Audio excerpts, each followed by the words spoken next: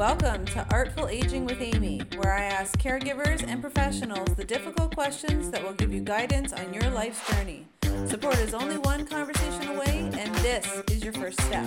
Let's go.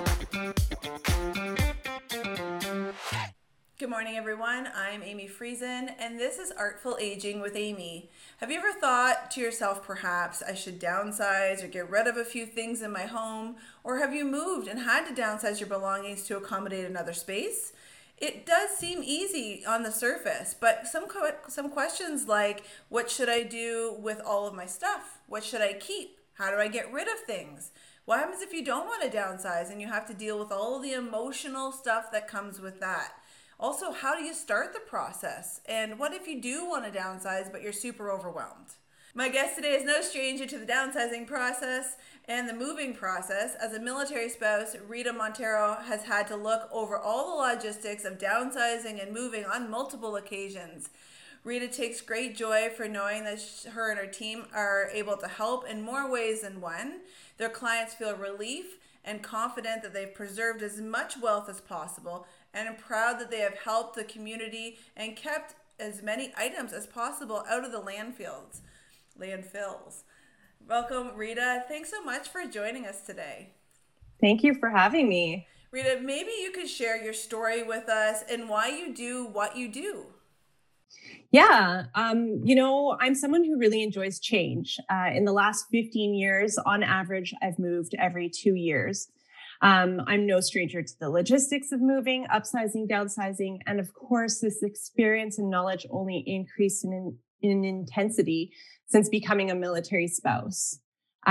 Being really task-oriented and organized, I found myself enjoying the process. And I think having a positive outlook on the experience kind of gave me a bit of a reputation. And I became kind of a resource in my circles, military and personal. But it wasn't until I had to downsize a family member's home, non-military, that I realized how much more challenging it is for non-military families. And oftentimes it's seniors and their loved ones that are most affected. Having been involved both in downsizing and estate clearing for military and civilians, it's clear that the same level of support isn't guaranteed outside of the military. And that's part of the inspiration for Alivio Solution. Well, thank you so much for sharing. And it's true. I find that generally the seniors in our community are trying to downsize, and it's really, really overwhelming. There's so many years, often in the same home at that point, and they may not be able to do as many things as they used to be able to do or have the stamina to downsize. So, having professionals like you to be able to help is super advantageous for folks that are downsizing, that need the help. Absolutely. Maybe we could also talk about, why would someone look to downsize? Is there any ideal time to downsize? Let's look at the picture of starting. So let's start with, why would people want to downsize? Yeah, so why someone would consider a downsize is highly personal. But the most common reason to downsize that we've seen is when the house becomes more of a burden than a source of joy for the person living in it, and their support system, right? Because they're the ones that also take the brunt of it. So often this happens because of health issues, lack of mobility, like you had touched on, which means the space can't be properly maintained. They're paying more for a space that they're not quite using. They're not using all the amenities that they used to. In an ideal situation, it's a lifestyle choice. Many seniors have expressed that they get lonely. They want to be in a community, whether it's independent living or in a retirement home. And there's a big shift in their quality of life that we've seen when community is reinjected in their day-to-day. As for ideal time, it's always best to not wait until it becomes urgent and everyone's left scrambling. There's a lot of value in taking the time, and I'm going to put a lot of emphasis on time to find the next place of residence, so it's a place that everyone is happy and at peace with. Yeah, absolutely. And I find, more often than not, the top two things you said there about having so much space that they're not using, as well as just being lonely, and as well as, a lot of people downsize too, wouldn't you agree, because of stairs and, actual mobility to get around their house. Yeah. Absolutely. Yeah. I recently, well, I recently helped a client, but a lot of our clients are like this, and they literally were living in the kitchen, the bedroom, the bathroom. That was Yeah, it, you know, exactly. and it seems like, such a house, that generally is a couple of bedrooms, a couple, maybe a bathroom or two, a kitchen, things like that. It's so hard to maintain, especially if you're not using it. You're not even going into those rooms. And then I think people discount the amount of mental strain that would be involved in, having all of this stuff around and not using it, but then having to worry about it at the same time. Yes, very good point. Yeah, so it's been interesting. We've seen lots of different scenarios. As you know, I help people move to retirement living, so lots of reasons people are looking to downsize. I guess maybe Rita, could you talk about some of the added benefits of downsizing? I think we touched on them, but is there anything else that you've seen as benefits once people actually downsize, and either they stay in their own spot, they move to a smaller house or a condo, or they move to retirement living or long-term care? What have you seen? Yeah. So downsizing doesn't have to be a one-time process. It could happen in early retirement, for example, and then again in old age or older age. In our experience, clients who have done like the big downsize and now are doing another to a retirement home, they're far less stressed. Whereas those who don't, the stress is overwhelming and they often give up. And then the downsize only happens when they're backed against a wall, which is really unfortunate. The one thing that we've seen once a downsize is complete, though, is that our clients wish they had done it earlier, and I think that's because moving's scary. I mean, for most people, it's a big process. It's a lot of work. But once the job is done, especially when they have a good support system, they realize that the idea of downsizing was far bigger a burden than the actual downsize itself. Well, and I always caution our families and our clients to look at the opposite side of that. What if you don't downsize? What are the downfalls of not downsizing? One, you get kind of stuck in place and you don't do anything, which means that your health is most likely going to start failing. Then you got to do it in a crisis. And then a lot of times too is, I see more often when people move houses as opposed to retirement living, but they don't know what to do with their stuff. So everything goes in a box and I'll figure it out on the other end. I have been guilty of doing that myself. Everything else in a box, and I will figure it out and see if there's a place for it on the other end. But it's not less stressful that way. It's just, we got to the end of the line and we're moving and there's the date and now we're going. Right. Yeah, absolutely. There's a lot of people who will pay for storage because it's a less emotional and intellectual burden than to actually sort through the stuff. Absolutely. Well, don't even get me started on storage. That is something I've seen a lot of people do either in the retirement home. Some have storage or storage lockers. And you're right. People just cram them full and they never visit again. When I first started dating my husband, he had a storage locker and that's what it looked like. And I was like, we can't do this. No, exactly. They're just deferring the downsize to a later time, which it's never better at a later time. It's never a good time. Well, it has to be dealt with. Well, and they're also, outside storage as well. They're also increasing a cost that they might not need. And essentially you're just storing stuff to not deal with it. It's a lot of people store things that they want to keep and stuff. But in this scenario, most people are storing it because they don't want to deal with it and they never go visit. They never go and sort it out. And it's there for years and years and years and years. And you're just paying this monthly fee for no reason, really. Right? Yeah. Yeah. As military families, we kind of have a little bit of a cheeky joke that if we move things and on the next move, they haven't been unpacked, they stay. We're not bringing them with us. Right. Yeah. It's tricky, but I think that people need to really understand that, storing stuff that you're not sure about isn't really a solution. So let's not do that. Let's take the extra time and go through things, save yourself some hassle down the road and save yourself some money as well. And feel relieved. That's right. You don't have to worry. It's still a mental burden. Whether you have it stored somewhere else or not, you're still thinking about it. You still know it.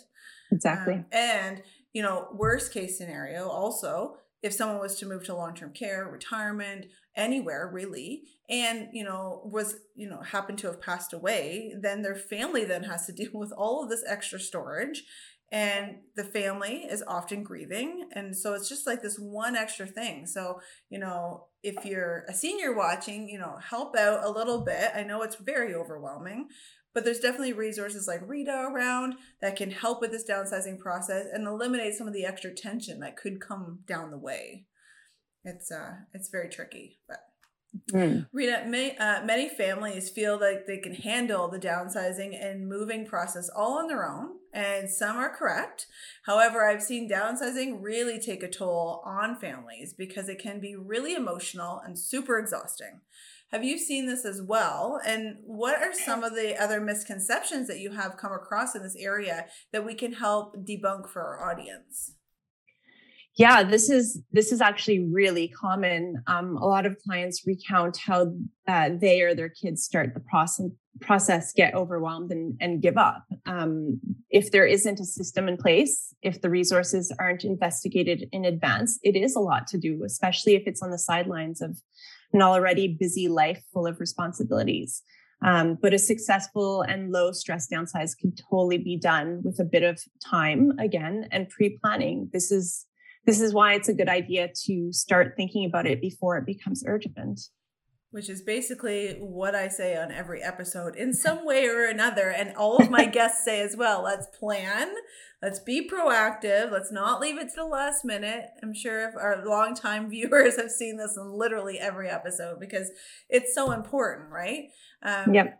What are the best strategies that you have found for individuals wanting to downsize and move from their home into a rental or a retirement home or a condo, like a smaller home? What are some of the things that you've seen for best strategies? I think the mental load is the biggest thing on many different planes. So not just the actual downsize and dealing with the physical stuff, but acceptance is a huge factor. If the person moving is happy or even looking forward to the new place of residence, and they have support both with the move and on the emotional side from their loved ones, it's a much smoother transition. This may mean using a service like ours, or maybe asking family and friends that they could really rely on. The last thing, again, is time. When sorting items, a lot of people get stuck on the nagging maybe pile. And time is the best way to naturally form detachment to those items. Yeah. And I think that, generally people are so overwhelmed, but people also have a hard time asking for help, right? I myself am going through my own things in our family, and it's hard to ask for help, especially, I'm very independent. I'm, do my things on my own, but I've had to reach out for help, and it's really tough if you're not used to it. And you've been, living independently, you've been doing everything. And then all of a sudden you just have to, there's this change, and it doesn't matter what it is, downsizing, moving, anything. And you need to ask for help, or you need to ask for support, and it's okay. Ask for it. People are willing and wanting to help, would you say? Yeah, oftentimes people want to help and they don't know how. So you asking actually allows them to do the thing that they wanted to do anyways. Yeah, people aren't mind readers, right? You have to ask for what you need, which is tricky, but hopefully, people will take a stride and try to do that more often, because it really gets people bogged down and they just kind of stay in one spot instead. So, as a military spouse, I know that you are all too familiar personally with what it's like to downsize and move, as we were talking about. What does downsizing look like for families in the military and their extended family, like their parents? So for their parents, it's usually quite complicated because most military members don't live anywhere near their parents. So services like these could be really helpful to kind of limit the time that they need to take away from work, travel across the country, manage things that they they would rather spend time with their family member than to manage these things. As for military members moving, it's pretty chaotic. People assume that because we're given movers who pack and unpack, it's easy. The truth is we're often informed within weeks of moving. And in that time, we have to sell our homes. We have 5 days to find a new home in another province and close in 5 days. Our spouses are often away while we're left to get everything ready, to include figuring out what furniture will fit in the new home. The other thing is movers are very different than downsizers who will resettle. It's not uncommon to arrive at our new home and find all her possessions kind of scattered all over the home. And there are a lot of things that we can't move. So, fuel in our mowers, alcohol, cleaning supplies, food. So normally we have to share within our military community, especially with those who are coming in, because they had to do the same. But that takes a lot of planning and time as well. Wow. Yeah, I didn't even realize. Absolutely. It would take a lot of organization on everybody's part to make sure it works, smoothly. I would say smoothly in quotation marks, because it sounds like it would be a little bit bumpy, but and avoid waste too. That's right. For me especially, that's really, it's not fun to throw out a bunch of food that's in good shape, nowhere near expiry or alcohol or any of it. Like, it's just wasteful. And so if we could help somebody out and not create waste. This is both in the military community and at Alivio. Like, that is the goal. For sure. For sure. How does downsizing and moving within the same area differ for those who are downsizing in one city or province and moving to another city or province? It's a good question. So for downsizing itself, it doesn't differ greatly. Just you have to figure out what resources are available to you in that area. But for interprovincial moves, for non-military people, they might just sell their large possessions like furniture and cars and repurchase in the new province, which is far easier. But for military members who move every 2 to 5 years, that doesn't make financial sense. So we have to ship our cars. We have to find ways to make our furniture fit in the new house, which is sometimes very comical. Also, in terms of moving, local services can just be transferred, whereas interprovincial services need to be canceled and then reinitiated in the new province. But it's not always super obvious how that works. A good example is when we moved from Quebec to Edmonton. In Quebec, the hydro is one provider. There's one number that you call, whereas in Alberta, there's several sources and subsources. And it took several hours on the phone, several days to fully understand how it worked. This was on top of having to track my car on the railway so I could be ready to receive it. Settling the house to a livable standard, looking for new healthcare as soon as possible. The list goes on. So it's definitely a lot more logistically complicated when you're moving from one province to another. Which I would also say more reason to actually surround yourself with professionals and people who can get things done so that you take as much burden as possible. And then on the point of healthcare, especially for our senior community, we're also worried about health numbers like our OHIP cards and transferring and how long that takes and all that stuff. And that's something that we're very aware of in my field, what we do, because when people are moving to retirement, they don't need a health card. It doesn't need to be, a specific province necessarily, but into long-term care it does, because they need to be a member of that province, on paper, essentially, right? So transferring that's been tricky. I bet. Rita, what are some of the top tips to get organized and ready to downsize? How can we help our audience? I'm going to sound like a broken record here, Amy, but pre-plan. Make sure time is on your side and use the resources out there to lessen the burden. It doesn't have to be stressful. There is help out there. Awesome. Can you let our audience know how to reach you, Rita? Yeah. So website is aliviosolution.com or downsizingrelief.com. Or you could email me directly at rita@aliviosolution.com. Well, thank you so much, Rita, for joining me today. I really appreciate it. I hope that people will take a step in their downsizing and moving journey to get some assistance, or at least, reach out to family members and not be afraid to ask. So thank you so much for enlightening us some more today. Yeah, my pleasure. Thanks for having me. And that's it for Artful Aging with Amy today. I hope that you have found our chat helpful and that you'll share it with your networks. Remember, support is only one conversation away. And the more that you can share, the more families that can get helped, really. And so from me to all of you, I hope that you have a wonderful Wednesday.